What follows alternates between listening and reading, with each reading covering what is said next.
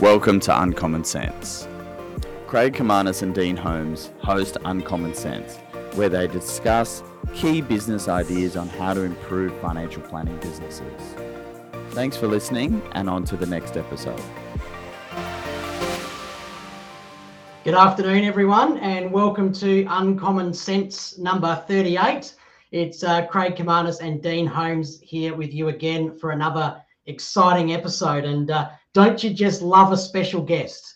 And we've been on the hunt for a little while now. It's just been me and Dean, and we feel, well, maybe we're boring everyone. Let's find someone to bring some excitement to the group. And ladies and gentlemen, we're very lucky to have Tim Lane, who's a partner with a crew, joining us this afternoon. If there was a marketing sign, it would have Tim Lane since 1999, because that is as long as he's been working with financial planning practices on succession and valuation and all of that type of thing. So we're going to unpack all of that today. So welcome, Tim, but I'm going to throw over to Dean to kick us off today. How are you, Dean? G'day, Craig. Very good, thank you. Thanks to all of our listeners as well that are listening in live. So if you do have any questions or comments, you can use the chat box in LinkedIn to let us know that you have a question, and we'll look to answer that live. Obviously, you can find us afterwards if you don't get to ask any questions.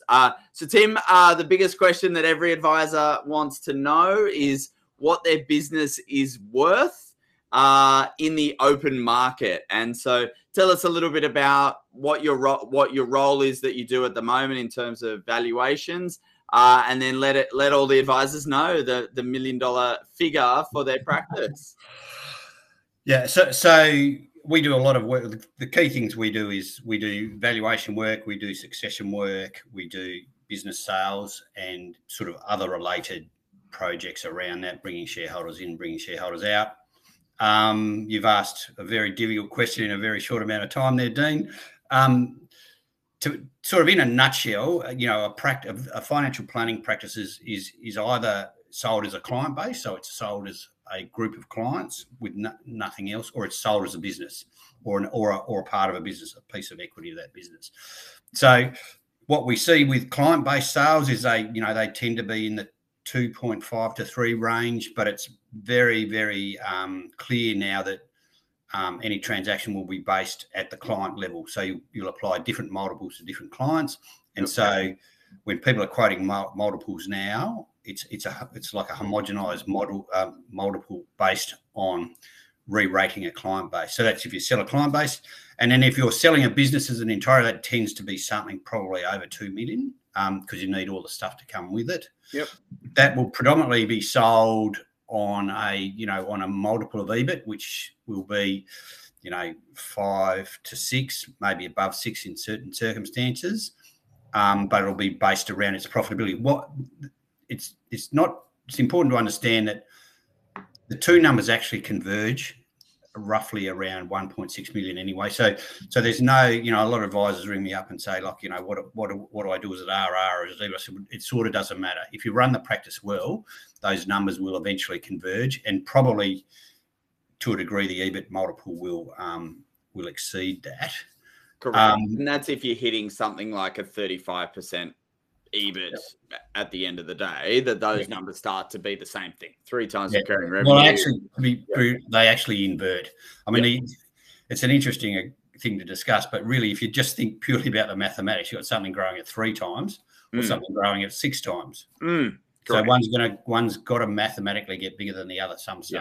So that's just the way that, and again, it depends on the margin you throw that extra profit to the bottom line. Yeah, absolutely. And that's an interesting point that you raise, like, for us to think about in terms of selling a client base versus a business, because when you sell a client base, your brand, for an example, or your great business processes don't really matter, because you're selling it to another business that is most likely going to put it into their brand and their processes. Yeah, so that's a really good point. So when we talk to people about initially, we actually try to work out what is the likely transaction you're going to do. Am I going to sell a client base, or am I going to sell a business? Now, if you're going to sell a client base, what we say to them is, we got to get it looking this way.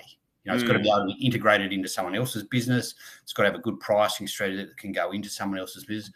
That's a different equation to like if I'm going to sell my whole business on its profitability. There's other things you would need to do there.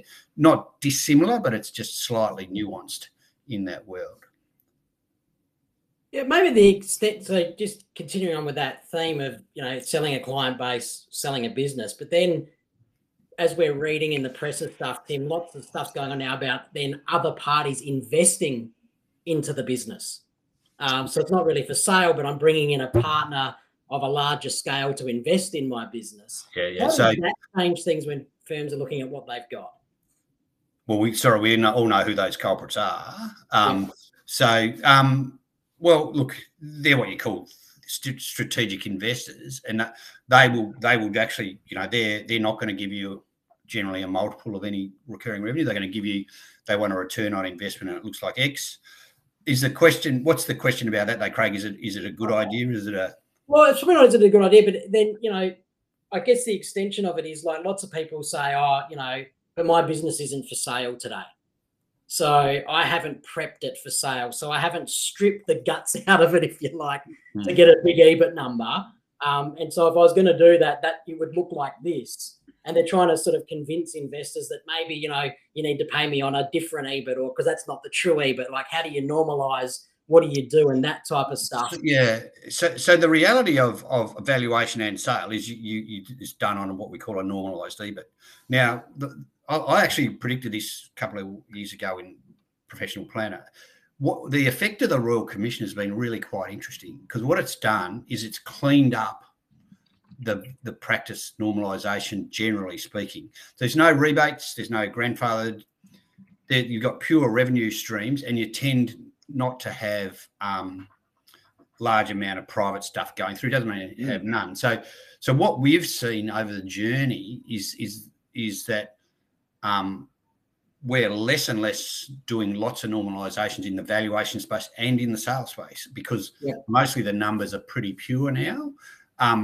But the reality is people will value your practice and they will buy your practice on its normalised EBIT.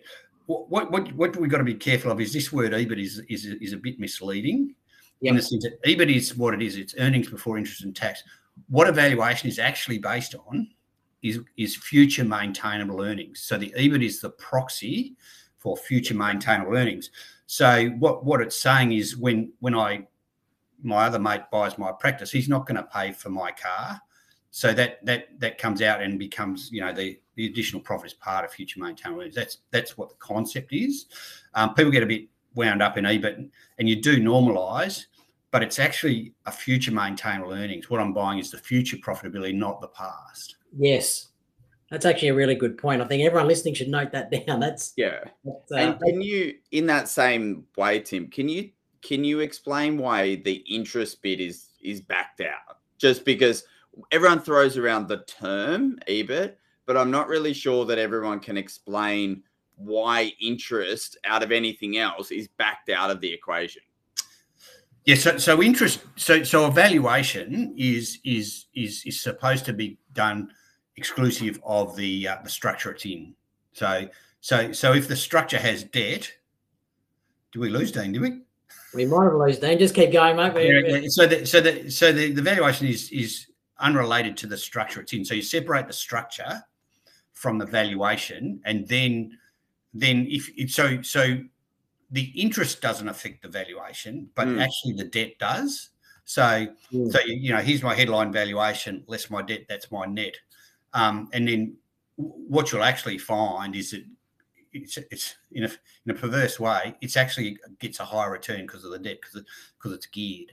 Yes, but it's supposed to say this is what it's worth, less the debt. And so if you have interest is not an operating cost; it's a financing cost. So that's why they do it that way. Yeah. So you're kind of backing out both. You back out the interest, and then you're working out like the NTA of the entity anyway, the value of the asset minus the actual liabilities that you might have in the company anyway.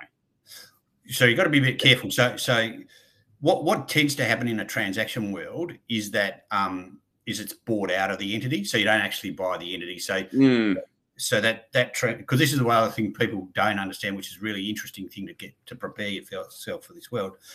Am I going to sell my entity, or am I going to sell my business or my client base? And they're actually quite different transactions. One has an NTA aspect to it, which you're talking about, and one doesn't. Yep. And so a couple of key issues in that are, one, when you do a goodwill or a goodwill valuation, it's actually inclusive of the assets required to run it. So the working capital component is included in that. It's not on top of. The only thing that's on top of is what we call surplus cash. Now, the surplus cash you mainly see in financial planning practices is, I've left all this money in my company because I don't want to pay tax to get it out. Happy days, happy with that. But we will sometimes in a transaction add that to the price, because, rather than pull it out as a dividend and pay a lot of tax on it, we'll give it as a capital sum with none on it, which sort of makes a lot of sense. That's where the structure and the actual valuation need to be disaggregated and then put back together. But it's important. A lot of people, there's a lot of untruths out there. I had a call from an advisor once that said, so if I value it using RR, that means I don't have to take into account the debt of the practice. I said, no, that's not right. That's not right. I said, but there's some sophisticated people who make these comments. So, it's valuation less what we call structural debt plus surplus assets is the true valuation of an entity, and just the multiple times the profit is the times the future maintained is the value of the goodwill. Yep.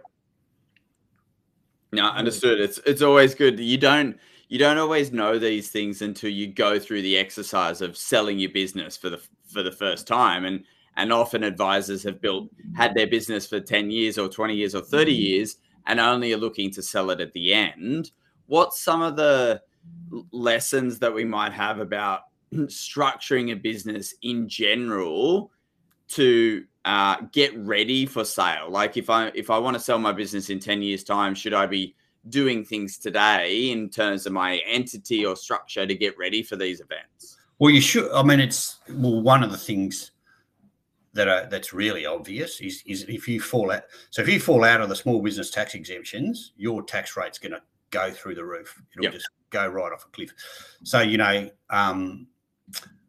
you've got to be careful of the 2 million turnover and the $6 million test. So they're the two things, making sure but my view is you should be actually for the, even 7 years out, you should, at the end of each financial year, almost write yourself a little information. This is my practice.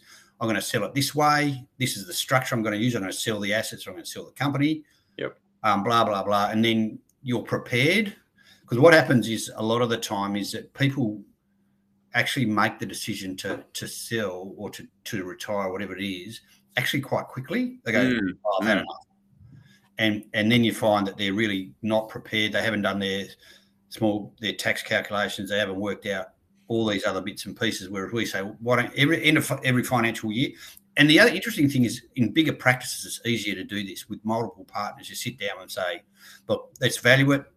And, it doesn't have to be drop dead accurate. This is the thing. This is our future. If someone comes and goes in the next 12 months, it's this. This is how it's going to be done. This is the mechanism. That creates a lot of problems. The real learning, I think, Dean, is that you don't want to be doing these things in an emotive state. And that emotive state might be a divorce, or you're sick, or something like that. It's really difficult to manage people through that process with these numbers in there. And the problem you get is that people build up a belief about a valuation, which can be very, very wrong. And especially in the divorcing scenario, because if you imagine that husband and wife, and be the husband the advisor, like you've spent your time talking about the value of your business because you're building wealth as a family together, but the moment you've got to get this valuation for the divorce thing, that reality of what the market would pay for the business at that point in time could be remarkably different from what you were telling your wife for the last 10 years, that what my business is going to be worth if all my plans to create wealth go to plan. So, and then the other thing about matrimonial valuations, which can be very difficult, is that there's some other principles around those that are unrelated to the industry, so value in use and these other things. So what you might sell it for isn't always what it's going to come up with on a valuation. And if for example, the wife has a view of that value, it can cause a lot of tension. And but it's all about understanding education and communication early on.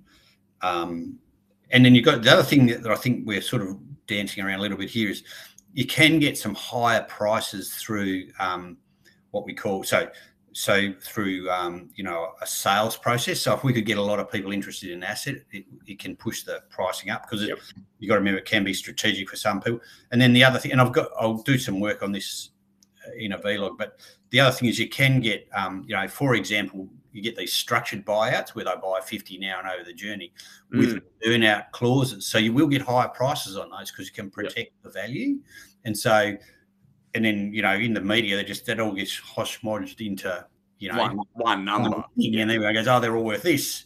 And I mean, I had a bit of a cathartic moment early on in my valuation career because I was a young chartered accountant, came into the industry and people said, these are worth, believe it, this is how old I am. This will really date me. They were worth 2 times revenue then, not 3, 2 times. Anyway, so I said, that's fine.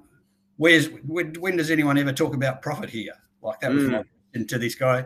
And a guy said, well, they're actually 5 times the EBIT, Tim, is really what they're worth.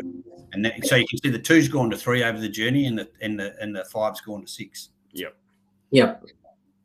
Tim, the other question that's interesting is at the moment, you see a lot of single advisor businesses that sort of have no plan. And so what they're starting to do is find another single advisor business that they trust and sort of go, how about if we kind of put something in place to back each other up should something happen?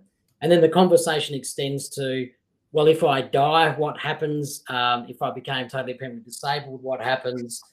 Or, eventually I just want to retire, what happens? Can you talk us through your experience of, because like what we've sort of been suggesting to them is maybe if there's an unexpected death that you have an agreement that it's purchased at less than probably what market value is because you may not be expecting to buy it at that time, but it creates value for the family. Maybe there's a different valuation if it was something that was more expected. Can you talk us through, in your experience, the ways that can potentially work? And what kind of works best? It's a bit of a horses for courses argument, that one. I mean, my view is you to be brutally honest, you don't really want to be a sole practitioner long term.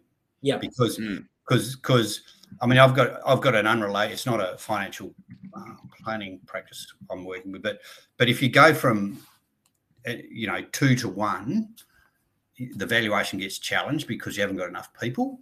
But conversely, as you get more people around it, the sort of solidity of the valuation grows. So, and look, there are plenty of really good sole practitioners out there. I'm not saying it's bad to be a sole practitioner, but it has extra challenges that are bigger practice. So, no, really, what a sole practitioner, if they're good, should be bringing someone in up underneath and managing their position. So, but I have done, like I had a similar situation. I worked with a guy he was a sole practitioner, and our solution was, and he had another practice that was going to, if he died, they would back him up.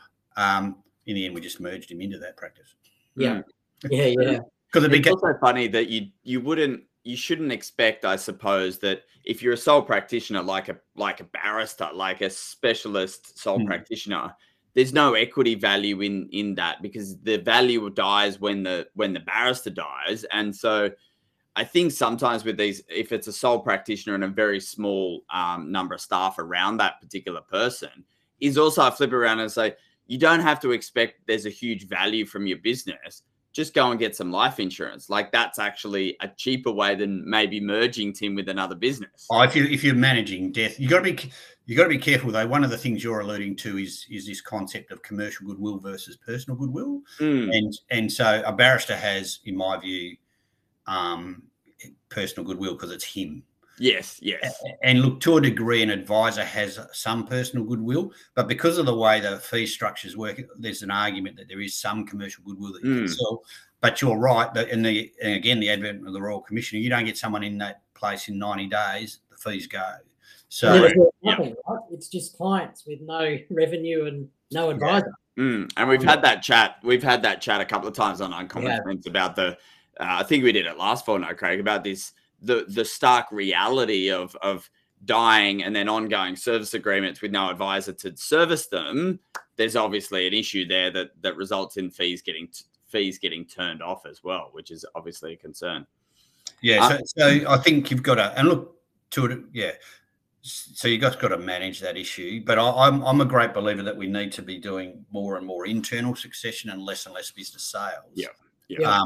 Just because, and there's a bit of a myth out there that I won't get a higher price, but if you do the maths of bringing a successor through and it grows nicely because of that, they're actually about the same. And so, and you got to remember that's a lower risk transaction. So, but, and the other thing I think we need to really be aware of now is the market to purchase these practices is just significantly more sophisticated now. Like when I first came in, we do a contract, put a 3 times revenue in it, before a bit of a clawback, come back 12 months later, yep, that was fine. Whereas we go through, due diligence, IMs, it all goes down to the granular level on the client base, and the people, and there's a sort of, in my mind, there's almost a theoretical cap at the,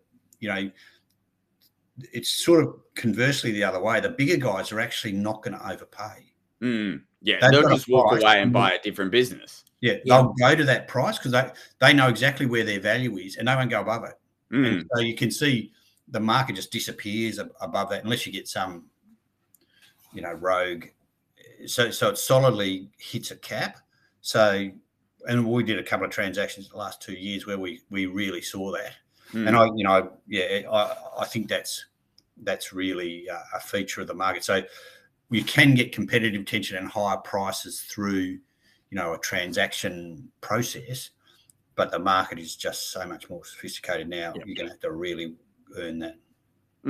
Absolutely. And just on the internal succession then, obviously we're seeing a lot of the younger people who are prepared and want to do it, not being able to afford to do it immediately because of cost of living's up, debt's up, interest rates are up on mortgages, private school fees, etc. The vendor financing, are you seeing that structure in those cases more, or is it like, no, I don't want that, I need you to borrow money, or a bit of both? I think the answer is yes. I mean, there's diverging views on this. Like some people say don't do it. My sort of theory on it is if you're still in the practice with this person while this vendor finance is going on, so what? That's fine. Yeah. It's when they leave it too late and that, the vendor finance is hanging over the end that you get some problem. I mean, again, you got to come back actually to the mathematics of these practices. So if you've got a 6 times earnings multiple, that's a 16.66% return. Now, when interest rates were 2, you could easily pay that off. Now, even at 6, so you got 6 goes to interest and 10 goes to principal reduction, but it's still going to, and you're going to say there's some tax somewhere, Tim, I know that, but I'm just taking a simple argument. So they are fundable. And then look, so I think to answer that question a different way, Craig, is people, what you need to, succession is about do the plan and then work out how to fund it second. Don't assume it can't be funded because there's debt structures you can use, there's vendor finance, there's external capital you can use. So it is, we solve that problem every day of the week. So, and look, there's some practices have done some really innovative thing. I think I spoke with a guy called David Andrew at the FPA, would have been pre-COVID. They'd had a really good crack at that with Macquarie Bank, did some sort of facilities that did the deductible and the non-deductible. So, it's a solvable problem. My experience is people say, oh, they can't afford it, so I don't talk to them. I think that's the wrong approach. Okay. And I can tell you from the younger advisors that I might talk to is that they're in that camp of not necessarily wanting or being able to take on the debt to buy out the business owner. The challenge is that they're fully capable of starting their business from scratch. And so that's the conundrum. If you're not engaging your younger advisors early enough, they're actually going to be looking over the fence and going, well, this thing's expensive. I'm not I'm going to have to buy it off them in the future and it's going to be more expensive. They're not talking to me about it. I could just start from scratch. And so this is one of the challenges in succession, and we often do this, is that sometimes you have to discount early to get them in because I in my own accounting practice, we lost our financial planner a month ago, and it was for a completely personal reason. He had an overseas relationship and he went there. But the point being that without him tied in to equity for the long run, I got exposed to a risk. So, it's important to lock these people away. And if you have to discount the first bit, so again, it comes back to just run your numbers. Yeah. So if you might discount the first 5%, but if it grows right, your actual total number is going to be at or about the same level. And you've got to remember, the minute you got those people in, your risk has dropped away. You've got an automatic market for your stuff. Yeah. So, and look, I've just done this whole process in my practice where some of my equity is being sold down with vendor loans, Craig. So, and mentally it's hard early, but then I've looked at it now and thought, that worked pretty well. It's these succession is a difficult conversation overall, whether it's with staff wanting to come up or business partners equally. I see so many shareholders agreements or buy-sell agreements that are in draft format, and they've been in bloody draft for 5 years because they got stuck on a couple of different issues, which in my view, sometimes it's lawyers, sometimes it's them, but they're all 1%ers. So instead of dealing with the 80% of the document that could be agreed on and then getting something in place, a couple of these 1%ers end up delaying the entire signing of the document, which is even worse. Yeah, no, I'm guilty on that one because you does your head in a little bit. But you're right; you need to get it. And look, it's a whole thing about progress, not perfection. I say you can always change it. Yeah. Well, yeah, but if it's 80% right, it's sort of right. Like it's right, and so you just got to be you've got to practically move on. But I think I just want to say this thing about succession that's really important. You've got an asset minimum return of 16.66%, 16.66. That'll fix most problems. If you actually do the mathematics, it actually works. People, and that's why I get, and this is one of the arguments versus a capital investor versus debt.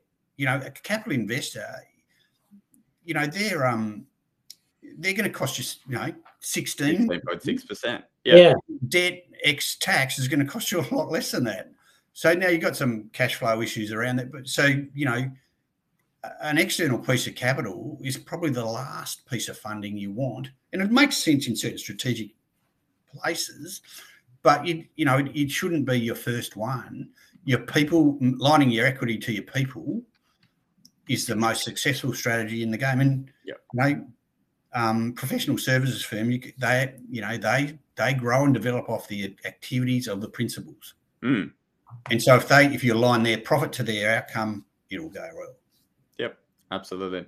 So you touched on one thing that we wanted to talk a little bit about, Tim, about the structuring of businesses and debt. So yes, this is a really interesting insight that we've had. We were chatting about it last week about how debt has to be repaid. We all know that. And sometimes in our businesses, we've acquired debt and then we've had 3 years or 6 years or 9 years interest only. And lo and behold, the bank wants us to start to repay the principal. And so talk to us about the differences in essentially that my business is in a trust versus my business is in a company when we have debt that needs to be repaid.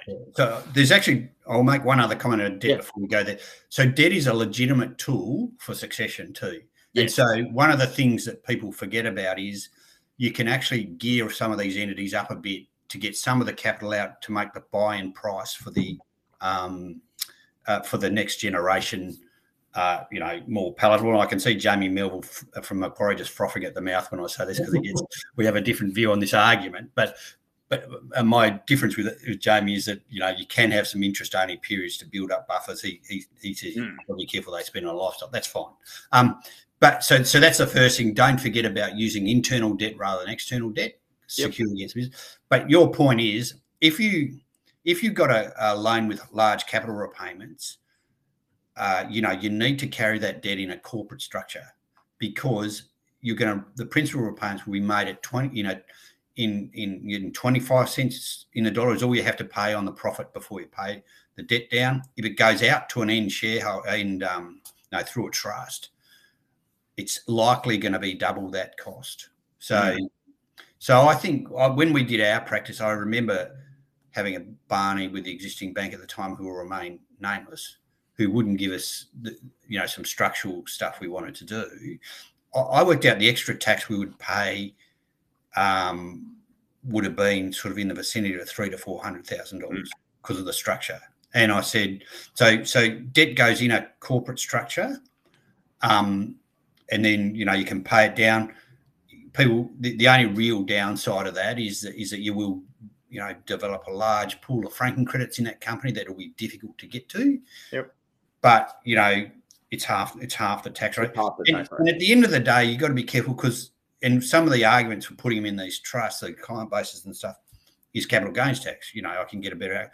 The only thing the company can't get is what's called the general discount. So it can still get the active asset, it can still get the retirement exemption, still get the 15-year rule. So understanding where that fits in as well is quite important. And then the other thing too, and at the end of the day, even if you pay the corporate tax rate, you get a franking credit. Yeah. And so, Craig, that's the other thing about corporate versus non-corporate structure. When you pay tax outside that structure, it's gone. It's gone. You're never going to get it back. It's paid and gone. Whereas it's in a corporate structure, you've got a franking credit that could possibly be redeemed through a financial planning strategy down the track. So, and look, the other thing about it is too, mostly, the point about companies and tax is companies are a parking point and allow you to park profits at a particular tax rate and then do something with them. And so even if you don't have debt, it's still a better structure, in my view, to use a company. Yeah, absolutely. And so the big lesson and insight that I had is that if you just think about that, you've got to repay $100,000 in debt. Yep. In a company, you only need $125,000 worth of profit to repay $100,000 in debt. Yep. If your same structure is in a trust, you're probably having to pay up to maybe the 40 or 45% tax rate because you've drawn a salary already. So unless you've got 1,000 children that are all 19 years old, the reality is you're paying the 45% tax bracket to repay that $100,000 of debt. And corporate beneficiaries don't help that scenario because the money's got to get back into the company. So the bucket company strategy doesn't work because you can't transfer the cash. And so, you're absolutely right. And so I think understanding your structure, and the biggest problem is people tend not to structures start because I'm small and I didn't need it, and that's common with accountants. Like I'm guilty of this. That plumber just started as he didn't need a company, and then 3 or 4 years later he does because he's great. So, and the other thing about it too is though, somewhere down the track you're going to grow to a point where you need to do some form of succession planning. Yep. So you've got a company, you've got what I call a unitized structure that can bring people in and out, whereas like a discretionary, you can't do it in a discretionary trust. Yeah, it's a nightmare. Because all you can do is have a partnership with a trust, and it's just, I glaze over at that point. It's messy when we know a company is very it's pretty obvious from ASIC's perspective who owns the shares and what the shares are able to do and the control as well. So I mean, I did a seminar on capital gains tax, and this guru really he was right. He said if you want to peel a structure apart, the two partnerships of the discretionary trust actually is the better structure because you can, if you want to separate down the track. But the whole point is you don't. You Yeah, better we want to build profitable businesses, which means we need more people within our business, a planned succession around staffing and bringing those staff in as owners to grow a practice that's going to be around for another 10 or 20 years. Yeah, so that's really really important to do and think through early on, because it'll save you a lot of. I mean, the hardest thing is like if you get into a transaction and you're actually dealing with tax issues halfway through the transaction, that's a disaster, because that means you have to go back and renegotiate with the person purchasing, say, could you do this? And what you really should be doing, and what we push our people to, when you do an IM to sell a business, we say the structure of the transactions we're doing is this: we want you to buy the shares of this company, or we want you to buy this client base out of this company. That's the structure. Yeah. Because we already know. Because you've already thought about it. Yeah. Well, the issue is if you get halfway down, you want to change the structure of the transaction, your negotiating position is diminished. Yeah. And I want a discount. I'm paying a discount now, Tim, if you want to renegotiate. And look, the other thing is, this is a true story. We did one, and we were 90 days off getting the 15-year rule. Right. And so, and I did the numbers with this guy. I said, look, we just got to string it out. The difference in the value to you is just massive. But that was good. We went back and the purchaser was happy to do it after the 1st of January, I think it was. So yeah. But that's the same with all the small business concessions, Tim. Like you can sell something for, if you come under the 6 mil, selling it for less, you'll end up with more after tax than selling it for 6 million and one and not getting the small business concessions. Yeah, so that's why I said your tax rate falls off a cliff. And that's why understanding that, and the other horror story I had was, like, I had a guy going through them, and I can't remember how this, but anyway, he sold his house and put the cash in the bank, and he was renting for a while. But of course, that meant he breached the 6 million rule, because the house doesn't go into the 6 million rule, but the cash does. Yeah. So this is and you've got to be so careful of these things and have some leeway. So it's really, but my point is, know what it is, and then then you've got an ability to get through the transaction the right way. If you've got to do it later, and this isn't a financial planning event, but I had a friend of mine who's a partner in another accounting firm, and they had a distribution to a trust 2 years ago that no one remembered about, and the whole calculation blew up because it breached this and it breached that in the law. And so that's why we've got to be very careful with these things.